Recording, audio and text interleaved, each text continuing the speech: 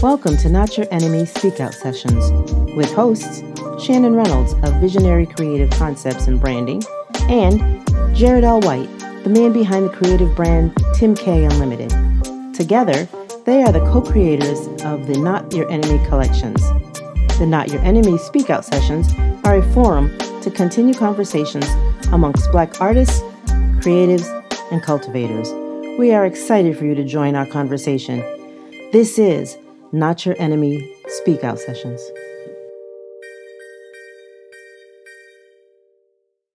Good morning, good afternoon, good evening. Welcome to another episode of the Not Your Enemy Speak Out Sessions. I'm your boy Jared, here with my partner in crime, boss lady, ex-wife, Shannon Reynolds. How are you? Hey, how are you? Happy day today. I haven't thrown that in there for a while. I know. I love it. It is a glorious spring day. I'm so happy that the sun is finally out and there's some warmth in the air. We have a great episode for you guys today. I'm so excited. You know, the Not Your Enemy Speak Out session has been created for a platform to give Black creators, Black entrepreneurs, Black visionaries a safe space to talk. But it's also about having timely and general and thoughtful conversations. And I have such an amazing person here today. He's become such a close friend of mine for like 2 or 3 years now. Kevin Abellano. He, in my opinion, in a lot of people's opinion, he is like the fashion and branding guru in my eyes. He has helped me bring my style aesthetic to the next level. He also helped me out with my outfit of the day session last year. Kevin, welcome so much to the show. I'm so happy that you're here. Thank you guys for having me. I'm excited to be here. How are you feeling today? I'm feeling good. I'm very happy with, the weather and, even though I'd rather it be cooler than walking outside, I'm excited that it's getting short season, I guess, or sundress season, whatever you want to call it. I'm all about it. We can't wait to see you in that sundress. Okay.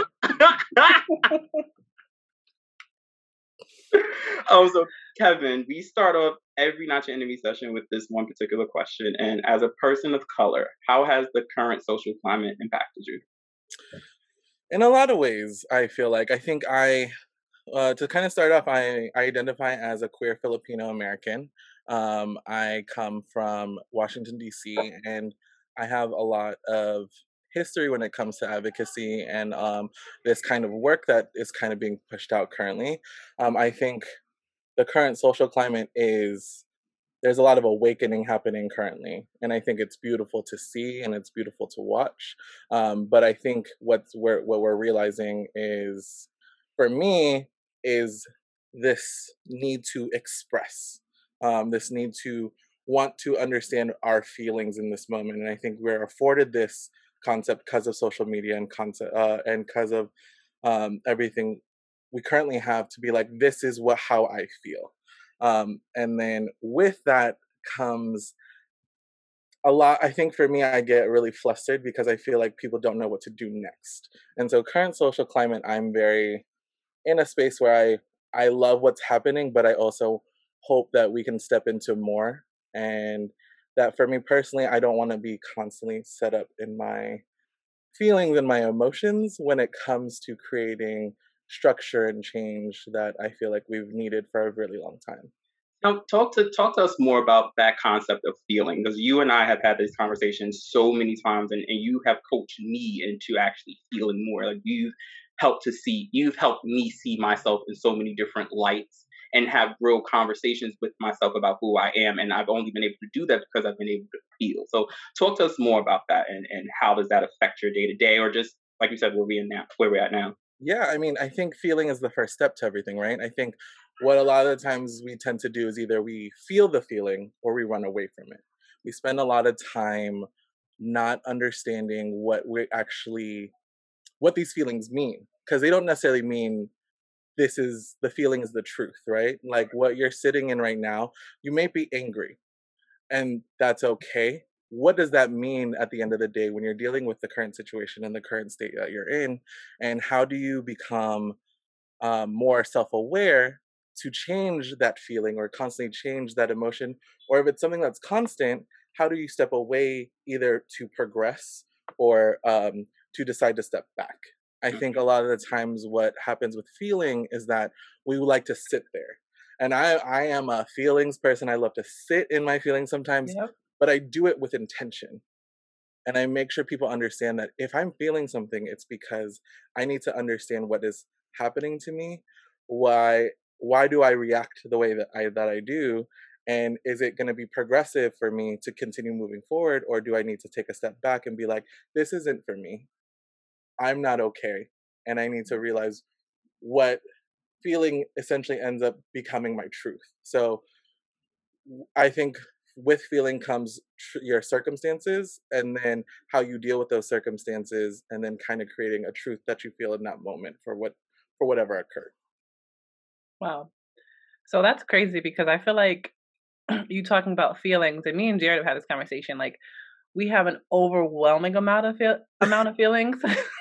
Yeah, understand. And we, sometimes we don't know what to do with it. And I realize, like, I've had a lot of feelings over the years that have been suppressed or just kind of like, okay, it is what it is, but you never really deal with them. And a lot of it stems from the talks and experiences of racism. Yeah. That's where we are in the social climate. So how has that, like, racism played a role in your life specifically?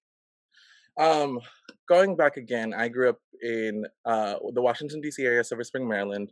From my perspective, I grew up in a very diverse part of Maryland, and 10 minutes outside of D.C. There was a lot of things that I think I was afforded that most people don't get to experience. My high school was like 152 countries represented within the whole school, and when it comes to race and racism for me personally, I think I learned really quickly that the world that I lived in isn't reflected in everywhere I go. Like my neighbors were black. I had a Jewish and Asian neighbor, um, and the kids around me were all kids of color. And then when I would watch TV, it didn't make sense because they were all white. Right. So when I realized that we weren't actually the main characters in this scene that we're trying to play, I was like, then where do we fit? Because even though media isn't the do all and tell all, it does inform people how to move, and it does inform people how they see themselves sometimes. So being Filipino American, or some would say Asian American, and the reason why I do the distinction is because I don't experience the same things that other Asian people do experience, whether it's Chinese American, whether you're Japanese American. I have a more nuanced conversation and realizing that honestly, from what I know, my experience is usually invisible. Um, Mm, and in the world that we walk into, I know when I walk into spaces, I either have to choose a binary um, experience, which is either white or black. And historically, because everyone around me has been a person of color, I have always decided to understand this world from this black experience, just because those are the people that I grew up with, those are the people that I understood, and those are the people that I lived with. Um, were we middle income? Absolutely. And so there was that other privilege there too. But when it comes to race, a lot of the times it is this own thing that I think is a more nuanced conversation than I think we want to realize, mhm. because it isn't black and white when it gets down to it. And your experience, uh, identity wise, coming from either whether you're low income, middle income, or wherever your ethnicity is, there's a more challenging conversation there and how to deal with the historical context of colonialism and historical context of just like this country in general. Growing up in the environment that you have you felt that support from other cultures? Wanting to take that time out to get to know who Kevin is and where he's from, because I feel like you've done your due diligence in a way, but has people done that for you? Um, I think it's it's something where you kind of like, this is what it is, right? You're like, I'm Filipino, whatever that means, whether it's food, whether it's language, whether it's however you can experience it in a time frame, instead of just understanding that you are a human being. um I think people, my experience and my identity, um I don't think I fully understand it, and here's why that kind of comes into play, being where I'm from is because the Philippines has been colonized for many centuries. And there's a nuanced conversation there where we have been this duality where we kind of live in this Western, we idolize the West to an extent, to a disadvantage point where we see the world in a white gaze. And we see the world in a way that we want to profit in the proximity to whiteness because that's all we know, and that's who's conquered us. So who's conquered us is the one who's given us all these things, right? Despite having our own culture before and our own ideas before, there is this concept where I have to kind of dig back and be like, how much of this is actually there before we were kind of stripped of our language and stripped of the things that we said we were, and then put in place in order to appease the Spanish colonials. And so my identity for myself is very complicated because I think I'm still trying to find it. If I could take the time to actually go down and like get all the information from my family, which, to be honest with you, they don't really talk about it because I don't think they understand it, or there's a lot of trauma that hasn't been unpacked there, that we kind of like, we're American now, so let's just go with that.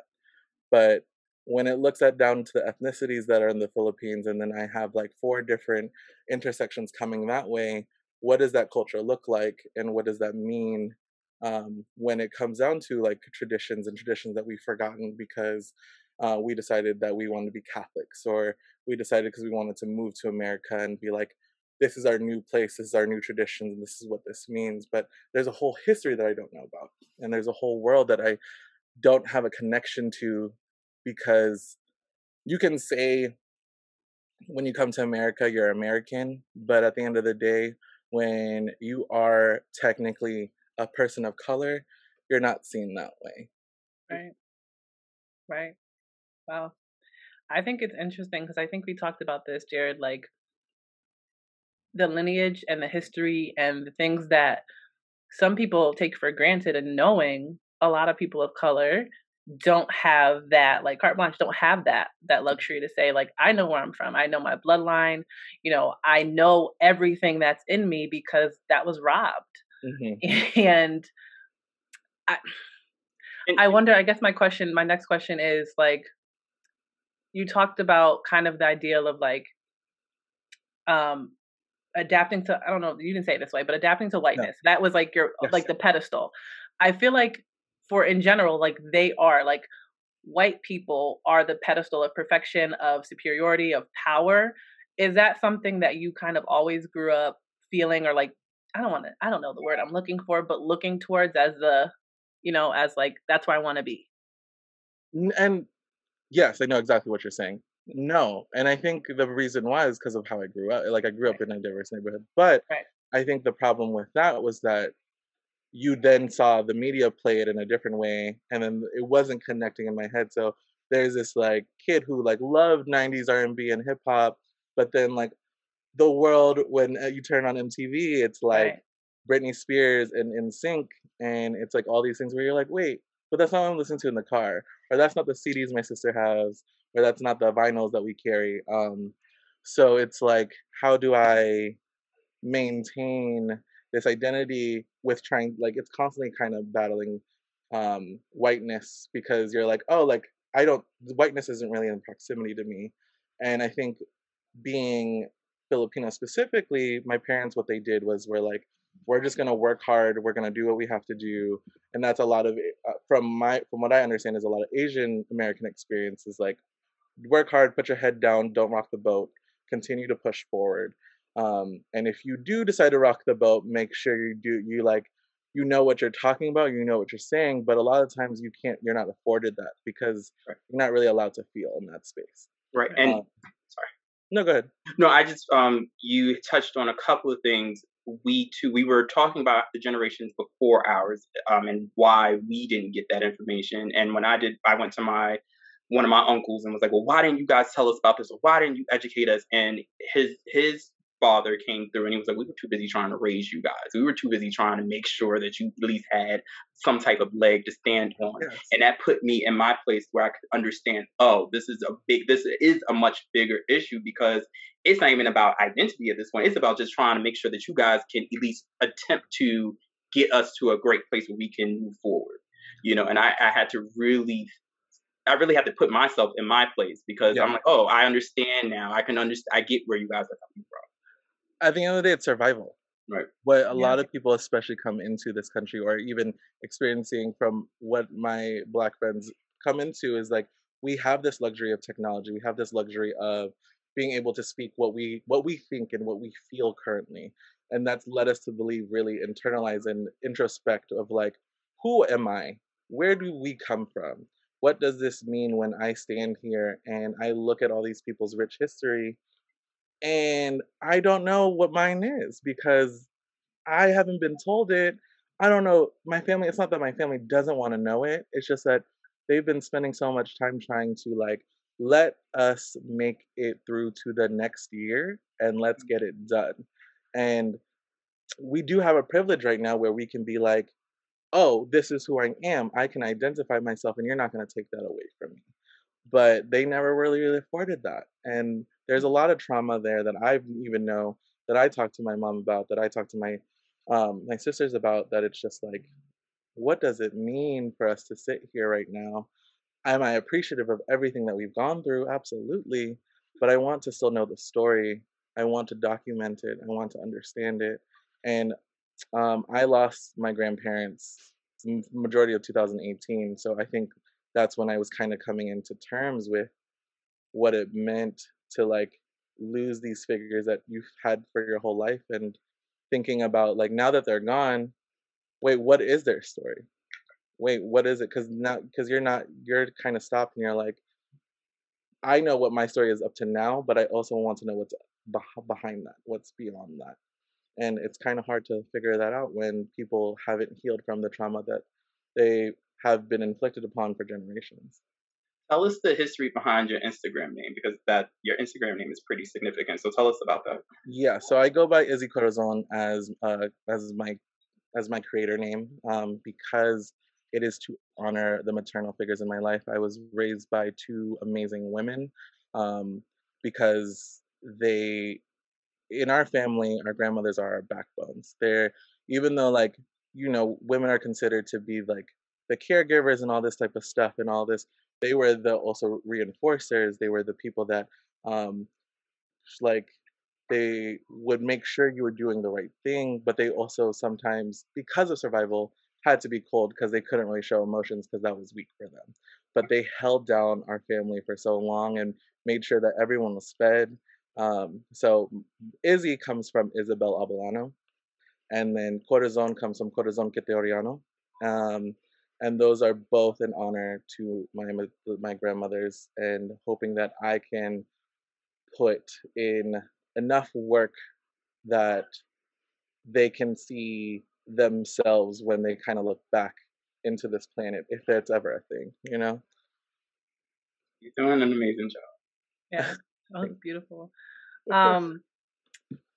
So going back to, I think we kind of touched upon it a little bit, but how do you feel about, now we're going to get into current topics, but how do you feel about the media's portrayal or coverage of the crimes against Asian Americans? And honestly, we could just say all people of color, because it's been rough. Right. Well, again, like I said, my experience usually is considered invisible for the most part, right? So for a lot of Asian Americans across the board, this idea of being seen and being heard kind of they don't really understand what that means.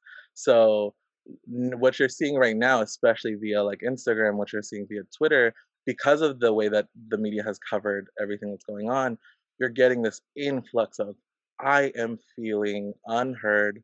I am feeling like I'm not wanted. I'm feeling like no one gives a fuck about me. Sorry. But but like, no one cares about my experience. No one cares about these people that look like me. And what does that mean? And I think for a lot of Asian people, it's an awakening to understanding that your proximity to whiteness doesn't keep you safe. So this misplacement of feelings comes in a way that gets directed towards people that it shouldn't be directed to because they're just feeling, right? And so when you see all this like controversy where we're calling the Atlanta shootings someone who's had a bad day instead of what it was, which is domestic terrorism, you discount us constantly, and then the conversation constantly gets divulged into, well, what can Black people do, and what can this do? When no one's having those real conversations of like Asian Americans need their stories to be told and be able to have space and have opportunities to explain what their stories are. But we don't get afforded that. But then we get people telling other people, well, this is what other people need to do when they haven't even divulged into understanding how they actually feel. And then even learning the history of the violence against towards Asian women or the violence towards um, just like Asian people in general, colonial wise, or even just like the imperialistic ideals from China into other countries.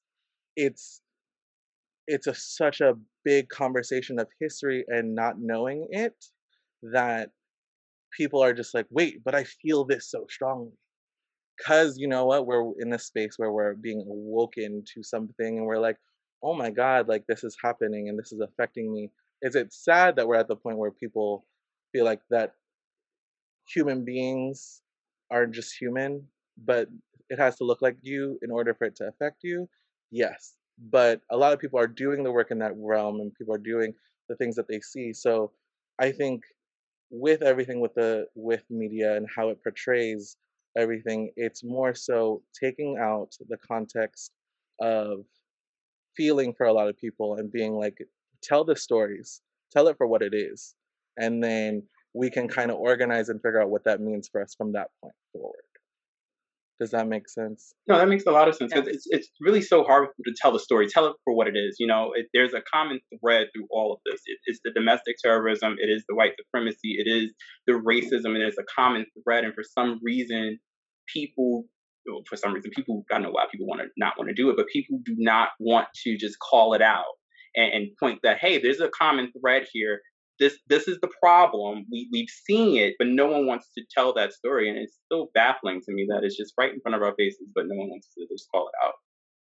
Or down to the fact that like you want to blame everything else besides just like taking it for face value and understanding that this history is more than what you're making it, and you're gaslighting people to believe that this isn't what it actually is, and you sit there and you tell people that this isn't what you think it is because it can't be, and you're not allowed to feel it. But when people do feel it, then this misplacement and this distrust begins to create a divisive rhetoric or rhetoric, and like really call make people feel like they are against each other versus actually being being a human being and feeling something where it's like, wow, this shit is rough, and I am sad, and I am hurt, and I'm angry, I'm scared.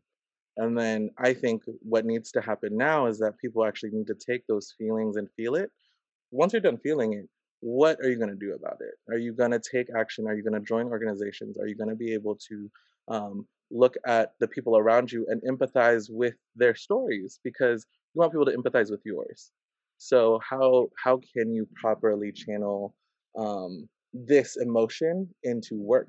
And not everyone's built for this work, but how to properly understand and be self-aware that this work needs to get done, and then these things need to change. Where do you sorry, Shannon, where do you think someone should start with this work? You know, like where does, because there are a lot of people who I'm sure a lot of people are feeling it now, and I was at a position a few years ago where I had no idea what to do, and now we're here though. But for someone who is feeling it, who doesn't know, like where do you think that they should start or how they should start? I think a lot of it has to do with learning and unlearning. I think once you feel, you have to begin to want to learn more. You have to want to unlearn the things that you've been told that you feel safe in that is now no longer serving you. I think you need to understand where this comes from. because a lot of people don't fully get where this aggression does come from or where this placement does, because a lot of the history has been erased, right? Even if you look at, I believe it was like the 1970s in San Francisco when they were trying to gentrify San Francisco, and especially in Chinatowns and little Manila towns, um, there was a shared space for all majority of people of color to come together and help push back against police who were trying to tear down a old hotel that was made mostly for elderly Asian people seeking refuge there. And that history has been erased. But if you go down on YouTube, there's a full documentation of work of the people that were doing the work, speaking on it and speaking about their experience and like what it requires. And I think if you fully go down the list, you'll see the solidarity work that actually is there too. Because I think what happens right now too is a lot of um, there's a lot of blame of wanting to look at perpetrators of these crimes, right? And when that happens, you're not actually understanding where the ideologies are come from. We're not understanding the ideation that all of this stems from this um, white narrative that white people are superior, so everyone else has to fight for the second spot. And so when you're fighting for that second spot, or just fighting to kind of be even seen as human, you'll kind of do whatever it takes, or you'll be complacent if you're sitting in a proper space, right? So it's learning what that history is, and learning that people haven't always been quiet, and when people aren't quiet and they try to shut us down, how do you rebound? What does that work continue to look like? What even happened with the whole situation with Black Panthers and Yellow Peril and everything that kind of went on in that? Where did those people go? Are those activists still alive? Are they still talking? Do they have something else to say? And do we want to know what they have to say? Because we, for the most part, I don't know, we see the pictures, but do we know what people were saying at that time? Right. So many gems, so many. I have like so many things to say, but I'm gonna try to make it succinct and quick. But so I think that you are like spot on when it comes to. I think there's a lot of like gaslighting, but deflection and divisiveness that the media portrays, especially when there's any type of like act of terror, because that's what it is. But I'm going to use an example of you had the incident at the grocery store, right? Mass shooting. And you have incidents at these Asian owned businesses, mass shooting, but you see so much more. You have the mornings of all of the victims, and you have so much more coverage. It was a day, and it's like, okay, well, we gave you your attention, and now we're going to move on. And what are we going to do for you? And I feel like it's a cyclical thing that the media does, and we get mad, but then we feel it, and then we're like, okay. And it's like we're almost used to like kind of our story getting a little bit of light, a little bit of attention, and then it moseys on over, and then it goes on to the next tragedy that maybe has a white person or another, you know what I mean? And it's disheartening because it's frustrating that the media hasn't changed at all, but we still are like, hey, let's, we still watch it, we still entertain it, but the story hasn't changed. And that to me, I feel like, again, like you said, it's division where it doesn't need to be the division. There's no second spot. Like there shouldn't be first spot. It should be like, hey, we all here. Right. But sorry, I just had to get that out because I was this is what this is for. It's about getting it out because it's disheartening and it's sickening what it has happened and will continue to happen in the position that the media plays in our lives and the games that they're playing with us, and it's sad that the media doesn't realize that we see it for what it is, and I personally don't know what's going to take for that to change. There's a whole lot of dismantling that needs to happen, and we really have to burn everything down and build it back up again to really see some real change sometimes. And I think that's the thing though, is like, how much are we willing to give up? Right. Because are you really willing to give up the comfort of where we're at right now, where we're able to sit in our apartments right now, have this conversation? Are you willing to give up everything that's going on, like this comfort level that you have right now, to dismantle the whole thing? And honestly, if you were to ask me right now, I'm not sure I can answer that. Exactly. Right. I was like, what is, but what does that mean? Like I feel like because there's been so many successful situations where there is division and discord, like there's not proper discord between the races and minorities and people of color, however you want to title it at this point. I feel like we don't know what Yeah. that sacrifice is going to look like because it's so deeply rooted and ingrained in the core of everything that we are. It's like, how do you get out of that? Yes, burn it down, but like, what's that mean? Right. And what does that look like afterwards? Yes. I trust me, I agree with you. I forgot. There was this author. He has this new book out, and he talks about how changing certain things is about maybe all Black people need to move back down south again because then they'll have more power in those states to make those types of changes. But then one of the questions that came up from the audience was like, "Well, I'm 30 years old, and I bought this home, and I have this apartment here, and I don't know if I can move back down south." But like now we're so comfortable now where we can't even do what needs to be done. But the sad part is that's what it really takes to like really get the ball moving and change the narrative again. Well, Right. when you've been to the point where you're comfortable, right? And you're like, oh, like now I've made it. Like according to what the American dream is, I have bought the house, I've done the things, I have the career, I have everything that I want, but people are still dying outside. So what does Right. that mean? Are you? And the thing about it is that we are an individualistic society. So are you willing to give up your individual goal? Because we've been told that capitalism is it. That's all we know. That's all we do. And I was a journalism student, so now that I think about thinking about media and everything that Right. comes about, I don't know if there was a place for us to actually discuss. Like we had bias talks, Yes. but what actually happens when you're reporting a story that you don't know if you believe the headline? Mm-hmm. And They like never discussed that with y'all. what? Sorry. They never discussed that with y'all. I mean, they did, but it wasn't in depth. Right. Like it wasn't something that it would be like, well, like if you don't believe it, what do you do? Do you sacrifice the job? Because a lot of the times it was getting your foot in the door in the first place. I do, Right. Right. and I have a lot of friends who are currently news anchors, and I kind of, now that I'm here, I'm like, I should reach out and be like, what happens when you don't believe in the story and you have to report it? You gotta quit. I had, we. I mean, we had Sydney on here. She talked about it like with my best friend because she was saying she was like it just got draining.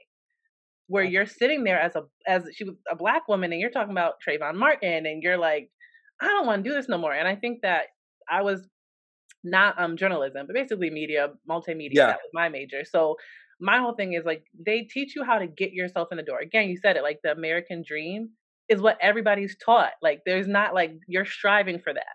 And once you get that, it's like, okay, I'm complete. What they teach you in school is all right, how to get in the door, how to have the right resume, Yeah. how to network, how to get up and, move yourself up. It doesn't talk about, hey, if there was never a conversation about no racial anything. I had some sexism stuff like, hey, if you just get used to being a woman and maybe someone will talk to you in a way, but do this. Like we had a class about that. She was a woman. She's like, it's going to happen, but this is what you do. But there was never a race conversation about what you do other than like, you're going to have to make a choice.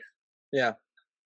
I'm shocked that there was not shocked, but I'm shocked that there was no conversations in the media, these departments to teach you guys what to do. I'm sure there is now. I think they're still figuring it out too. Yeah. I don't know if there is that space where you're actually able to like speak out and have a job. You know what I mean? Because at the end of the day, what they're teaching you is how to be a good journalist, which who defined that and who determined what a good journalist was. Right. And does that always include you in your stories? And if it does, is it the story that you want to tell?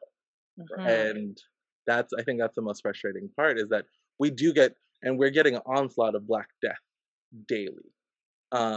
And it's one of those things where, I mean, even when let's talk about this summer and what has happened and almost like the bandwagoning that's kind of currently happening right now with the Asian community, it's like, but are we going to glorify these deaths to the extent that we are? But are we actually asking for change, or are we just wanting to remember the names and not actually expect change to happen? Right. Because it's glorifying and it's ad dollars. it's a weird conversation to have because Yeah. it's not black and white. No. Right. And I This think a is lot of people expect it to be, and we are on social media and you're on TikTok and you're on these things and you're like, no, this is all the information and this is what it is. But actually, no, if we actually break it down, we're hurting people too. And we're still hurting everyone. We're re-traumatizing people every day. And then how much of that are you willing to take before it breaks you down? And how much of that are you willing to do and sacrifice until you are mentally okay? And then does change happen from there? And I don't know. I really want to know though, but I just don't know. I don't know who has the answers. I mean, you know what I mean? It's like, this is such a great conversation. And I think me and Jared had this conversation on different levels, different people. Like, I feel like everyone's just like, what now? Like, we mad, we're like, what now? Like, what's next? And I don't necessarily know if there's one answer or one thing. If I can ask, what do you want right now though? I'm tired. So I mean, like, do you know how, like, for me, the one thing I would like is acknowledgement that there's an issue. Because I think we're talking about it and it's like Black Lives Matter and it's wrong, or, stop Asian hate, or whatever the hashtag is. I think that media covers that. I think people talk about that, but then I go to work, we don't talk about it. There's no carte blanche saying we acknowledge that we are the colonizers. We're going to go Black Panther status. We are, we are the colonizers and we did this to each community. We have stepped on the backs of these communities to get where we are. I feel like there needs to be a real acknowledgement, not like, hey, slavery happened or we did this. Let's get over it. Let's move on. You guys just pull yourselves up by your bootstraps. I want real acknowledgement. That's what I would like, because I don't think we can move forward without that. And I want my damn reparations. That's what I want. That's what I want, because that's what I was owed. Yeah. And that's what I want. I want real acknowledgement and I want real reparations. And I want people to start having real conversations about what's going on. Period. Yeah. And that's the only thing that really matters to me. And let's be real about the media. Let's talk about what the media is doing. And that's something that will never happen. But if we can just talk about what the media has been doing, what is feeding us, what is feeding our children, then we can start to see some processes, some change. But that's, of course, never going to happen. But I want my damn reparations. Yeah, your ancestors' reparations, because that was facts. Yeah, that's like, and then it's supposed to be divided by whatever. Yeah. However that divides up, right? Yeah. And I think with media, it can change if we, like, these white people need to, like, the white people in charge need to go. Yeah. I think there have been a lot of things, like even having this discussion and having able to do this amongst each other is its own source of media that needs to be represented a little bit more and a little further. But when that happens, how do you break it so that it's more widely accessible, more widely available, and then that conversation is there? Because I don't think that actually is happening. And then so back in the day when I used to be an advocate, my big focus was media coverage for the LGBT community. And that was one of the things that I felt really strongly about, which is why I was in journalism school. And I was really into this thing because honestly, if you look at gay media and like all this type of stuff, and let's not even get into the lesbian part, because lesbian media is like vastly underserved already. And it's just like, but it's a proximity to whiteness. And the only reason why a lot of LGBT things have been able to move forward is proximity to whiteness. And that this narrative is affecting white people. So they have a stance, they have the confidence, they can take up the space and they can do the things because they operate in the system together. And I spent a lot of the time feeling defeated in these spaces because they were predominantly white, talking about marriage equality when kids are still in the street and LGBT trans youth were dying every day in DC, being like homeless. Like, right. Why are we talking about marriage equality when these kids are suffering? And then and then I will be wrong, because then that marriage equality did bring awareness to an extent, right? And now we're seeing this new nuanced conversation about LGBT people and how to represent them and all these type of things, because these are people because of their proximity to whiteness. But we're still not talking about this homelessness. We're not still talking about these disenfranchised children, the trans youth and trans people that get murdered constantly, and we still have to fight for that. But it's one of those things where that that conversation, unless it's affecting white people to the furthest extent that it can, it doesn't get talked about. And I had to step away because I felt crazy. I felt like I was like, wait, what are we talking about? Like, why are we talking about this? And why is this such a big thing? And I had asked a woman from HRC about that, and she was like, honestly, I agree with you, but this is the subject that we have at hand, and I think this is something that we can win. And I get it. Getting the small wins does create progress, but on the bigger scale of everything, we're not housing kids, we're not helping kids, we're just sitting there talking about it. And I was like tired of talking about it. When if we're a nonprofit organization, can we use that nonprofit or whatever organization we're working towards, building those funds, creating a space for them, creating a space for these kids where when they do go to shelters, they're not automatically attacked or feel like their lives are constantly in danger. And then having to, sex work is work, but having to succumb to dangerous methods of work that ultimately ends in a lot of kids' deaths. Um, it's it's a it's a it's a deep rabbit hole that it shouldn't be this way. Like, there's so much freaking money. Like, they're printing money out here. Like, there's money that's out here that can be put to business for things, put to work for things that really matter. And it really just takes, for Shannon's point, just some bit of acknowledgement that things are really fucked up. And these are the things that are fucked up. Like, I love someone to sit down. These are all the things that are fucked up. We acknowledge it.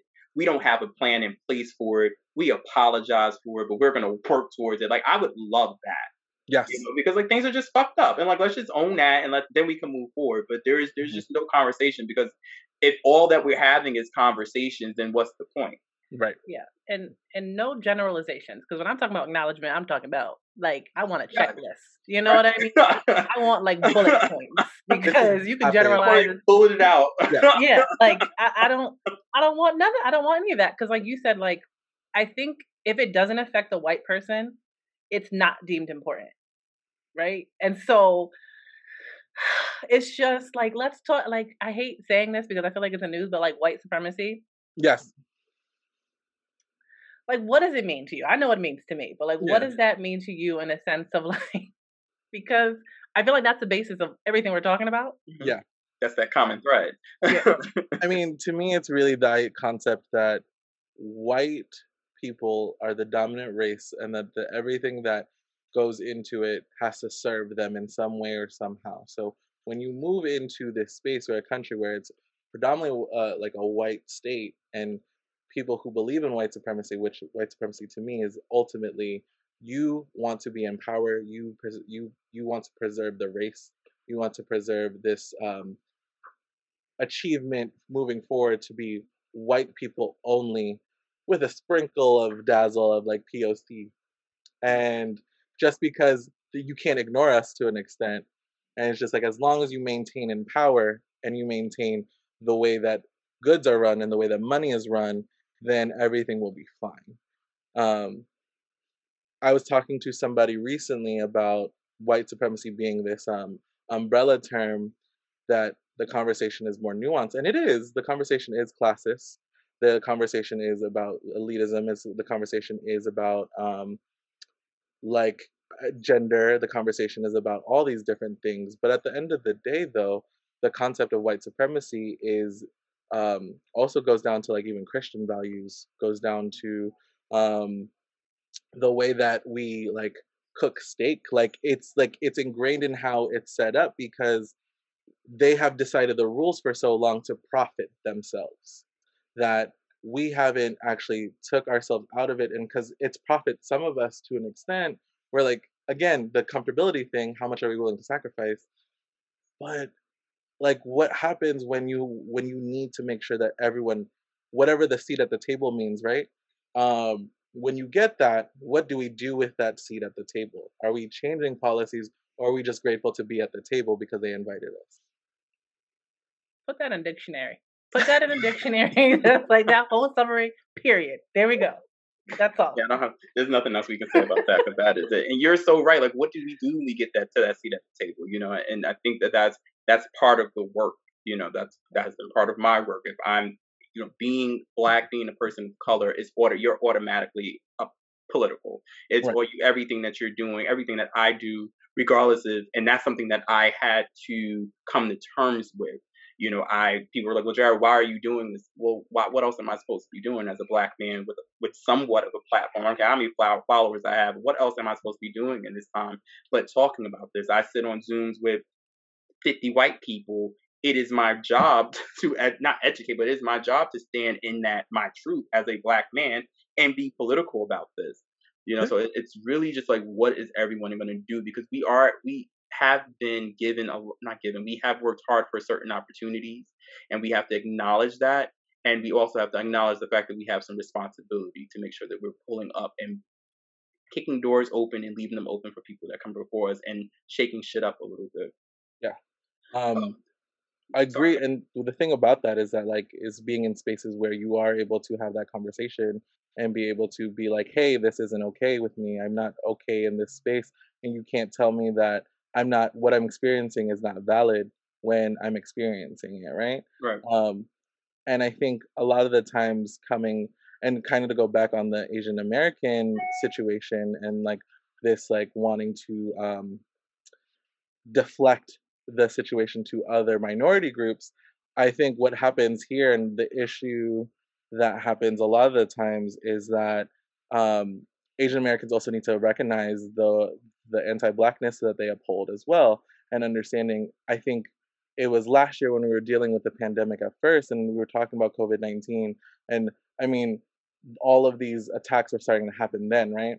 Um, and I saw so many actors and people kind of coming forward and being like, "Oh my God, let's talk about this." And like, I was like, "Let racism in America cannot be talked about unless acknowledging the racism towards Black people." And I truly believe that. And I truly believe that there's no way you can talk about racism without acknowledging it. Are they different conversations? Absolutely. But the racism towards Black people is the reason why we have microaggressions towards Asian people, because if they don't want it to be as flat out and nuanced, they want you to feel like you have some control or some power, so that when you do feel the racism and you do get like the microaggressions towards you, you're like, it's not as bad, so it's fine. I'll take it because I'm still able to be in a space of power or have access to something that they're giving me, without acknowledging that if the most vulnerable are still being kicked on, you are still vulnerable at the same time.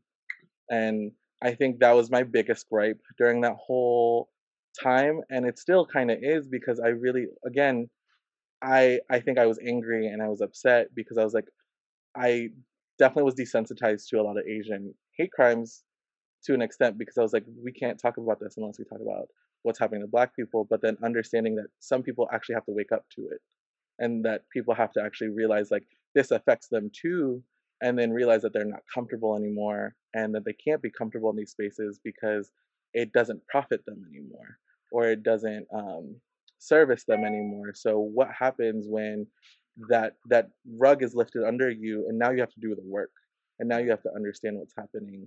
And um, I think, I hope one day that people realize that the work that a lot of Asian Americans have already done in these spaces, even though even for me, they were invisible. Like a lot of Asian American Pacific Islander work doesn't get talked about enough.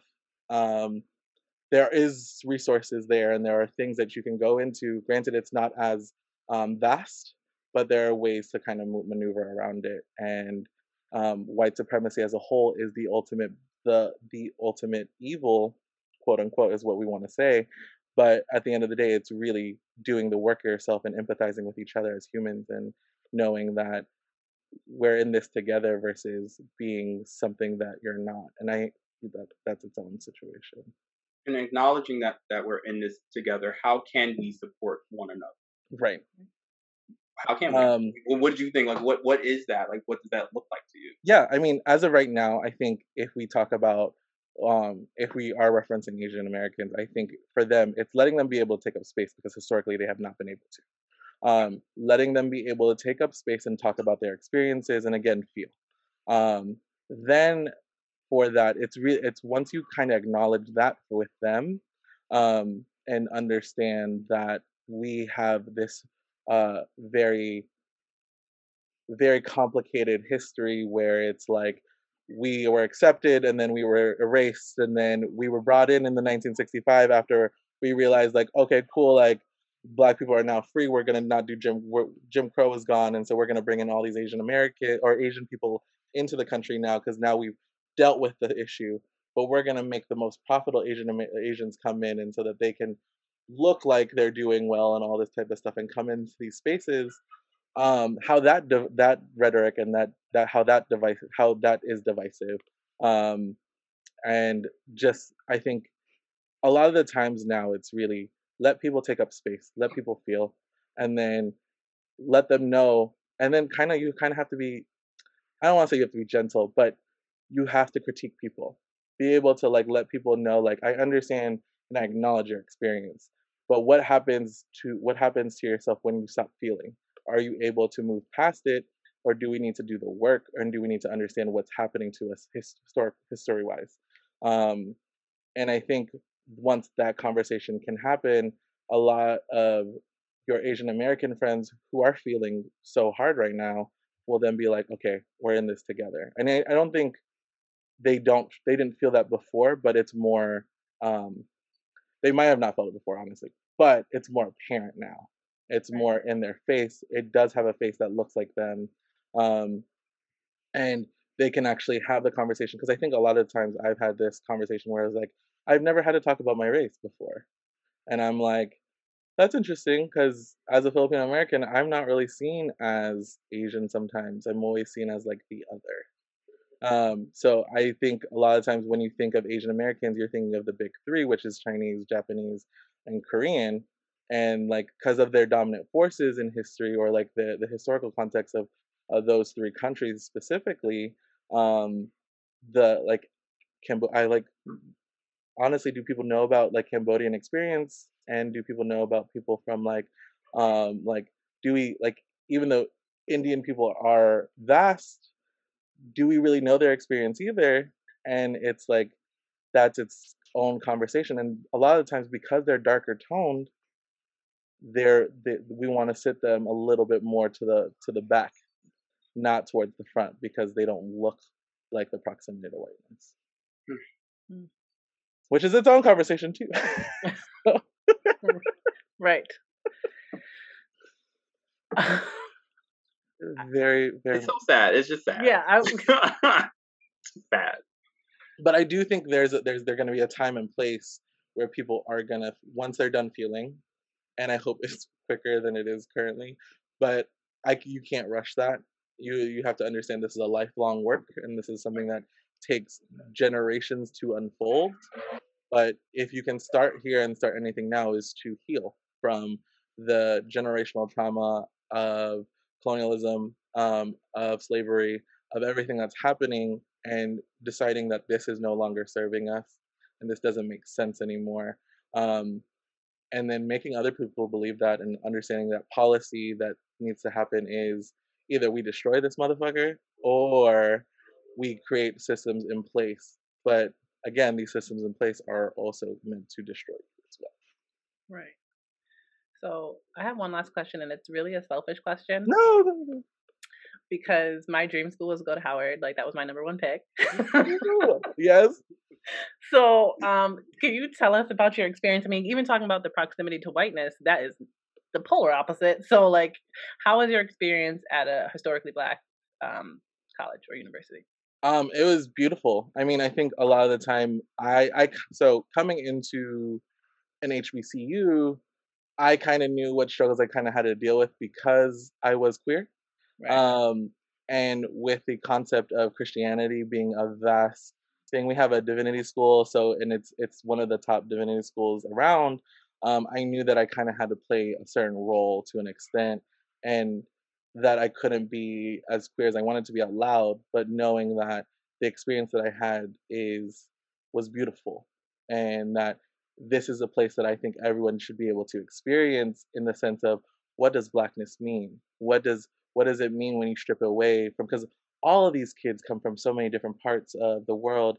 I was able to explore what Jack and Jill society was. I was able to understand and like be let into a little bit, not knowing the full that the full experience that it was, but knowing that this this is something that people do need. They need to be they need to be around people that look like them, that have shared some same experiences, and they need to understand where this comes from. Do people leave because they don't know if they can handle it? Absolutely.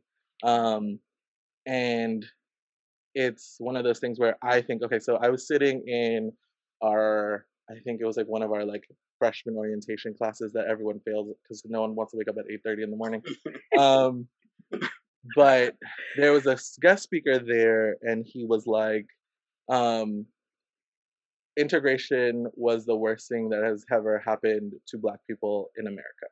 And I had to sit there, and talk about this story a lot, still, even to my roommate who went to Howard with me. And I was like, I felt uncomfortable. And I was like, integration, like, then what would that mean for me? And then I realized like what that actually meant was that there needs to be a progression and understanding of this experience, that when you make people integrate into spaces, and do these things where they are required to deal with people that hate them, but they still have to be in the same space together, it just burrows more hatred and more Mm. secrecy of this hatred. Um, and knowing that my uncomfortability there was more so me not understanding this experience. Um, and so it was one of those things where it's helped me be a better ally across the board and be a better person, and understanding the experience of, um, just people. I think when you like, I think at the heart of it, people are so complicated, and people are so like, your identity is what you think you have at the end of the day, but we kind of have the same struggles. So we want to pinpoint it towards an identity, and it is valid. But when you feel the feelings and you don't know where to go, um, it all comes down to wanting to be heard and wanting to be seen. And I think that's a space where people could be heard and seen, and then feel empowered to move forward. Um, yeah, and I think that's the best thing about being at Howard, and that was the best thing for me, was like I got to experience love, what this love in a space was for a community that for a lot of these kids felt like they didn't have before, an appreciation that they didn't have, because so a lot, from what I remember, a lot of the kids that I were friends with were like, I went to an all white school, I went to all Catholic school, and it's all these things where they're like, I've never been in a space with this many people that look like me. And I Mm. think that's its own thing, and that's its own beautiful thing, where when people are like, oh, like, you see me, you see what I look like, and you relate to it in some way.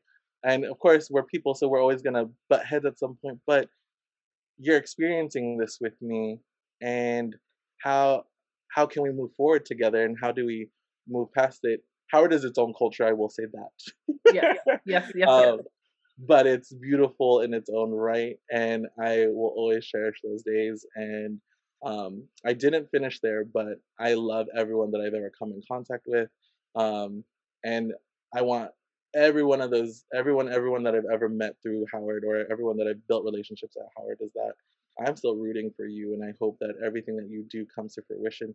And if it doesn't, how can we get you there, and how can we move forward, and how do you want to see your world changed in that way? Kevin, I just love you because you're that's at the core. At the core, you are a person who just wants to see people win, and it's like, how can we get you to that next level? I just love you for that. Kevin, what are you working on?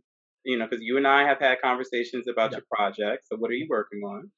Right now, I'm working on a short film, and working on a, like, I don't know if I want to make it a like a episode type of thing, but I'm working on this concept of male intimacy, amongst men of color specifically, and understanding what intimacy looks like between men and how that informs their relationships. So it's really kind of depicting what people think intimacy is, and do they have that with each other when, as men, whether you're straight, gay, pansexual, bisexual, whatever you want to be. And if you have this intimacy and you can build upon this intimacy, how does that change your world? Like and I want to ultimately get to the point where, how does that change how you treat women? How does that ultimately change how you treat other people around you? Because you are meant to feel like you're built up, and you can't be emotional and you can't be these people. But like, if you're able to be emotional with your best friend who's down the street and he's like, bro, I got you, and or you're able to cry in front of him, and then when it comes to having a relationship with somebody and being emotional and vulnerable, it's not as scary as it used to be. I think we reserve a lot of emotions. I think the binary is that we reserve a lot of things for our partner, right? And we don't know how to deal with that because we've never been shown what that looks like. Right. And when we don't know what that looks like, how do you properly channel those emotions? And how do you properly make people feel comfortable to feel those emotions? And then what happens then? Like, I just want men to understand that they have all the power in the world to defeat this concept that they can be intimate with each other so that they can be better people, better humans, and love better, because I feel like men lack the idea of love sometimes, or intimacy, and it really hurts our society sometimes. I want to watch that now. Right. Like, that is going. Well, we'll have you back on the show to that. I know that's something that you have been talking about, and I can't wait to see that when that's all built out and fleshed out. Like, I can't wait to hear that. We're working on it. We're making it happen. We already did one episode. Oh, you did? We did one episode, but my mic was fucked up, so I have to buy a mic. So we're but I will be calling you anyways, because I think I want you a part of it. Yeah. And it's gonna be. Yeah. Yeah, it needs to happen. I want to see men of color express themselves, and I especially want queer men of color to understand that, like, their intimacy is so beyond. It's like, it's beyond this, and it doesn't. We've had that conversation as to what that looks like, and once again, what the media portrays that to be, and we need to have a real conversation about what being a queer man of color and what that intimacy actually is, and or is not, or what we want it to look like. It can be anything, right? Exactly. It can be whatever you want it to be. So stop putting yourself in this limit or this hole where you're like, this is only reserved for somebody else. But no, like, it can be for whoever you want. And stop always running away also from intimacy, because I think that's where we get this, like, open relationship situation. That's his own conversation. Another guy. Like, Kevin, definitely want you back on this show. And Kevin, where can people find you? I am on Instagram and Twitter at Izy Korazon, IZYKORAZON. That's where all I am right now. Otherwise, I'm trying to figure out what's next. Oh, I'm also on YouTube at Izy Korazon, because I just posted that video up. So that is there. Okay. Well, Izzy, aka Kevin, thank you so much. I appreciate you. We love you so much for coming on the show. Shannon, any last words? Oh, that's great. This is great. This is a great show. I just want to say I appreciate you guys for everything that you're doing. I'm excited for Not Your Enemy as a whole. I think you guys are doing such amazing work, and you continue to do amazing things, and wanting to continue the conversation to move forward. So all the success and all the love, and I really want anything that you guys need, don't be afraid to ask of creating something or making something happen. I'll be happy to, like, step in anywhere that I can. Oh, perfect, because the outfits are coming back. So yes, I got you. Ready. But Shan, maybe we can do something with you this time too. Yes, maybe I might come along for that. We'll set it up. We'll send you club. Okay, there you go. Thank you all for joining us for another episode of the Not Your Enemy Speak Out Sessions. Make sure you check us out on Instagram at the Not Your Enemy Brand, and make sure you check out our YouTube page, the Not Your Enemy Brand, and our website, the NotYourEnemyBrand.com. This has been your boy Jared with my girl Shannon, and we'll see you next time. Bye, guys. Bye. Thank you for listening to another episode of the Not Your Enemy Speak Out Sessions. Be sure to follow us on Instagram at VisionaryCCB and Who is Tim K. Interested in purchasing apparel? Visit visionaryccbstore.com. Until next time, step out, step in, and step up.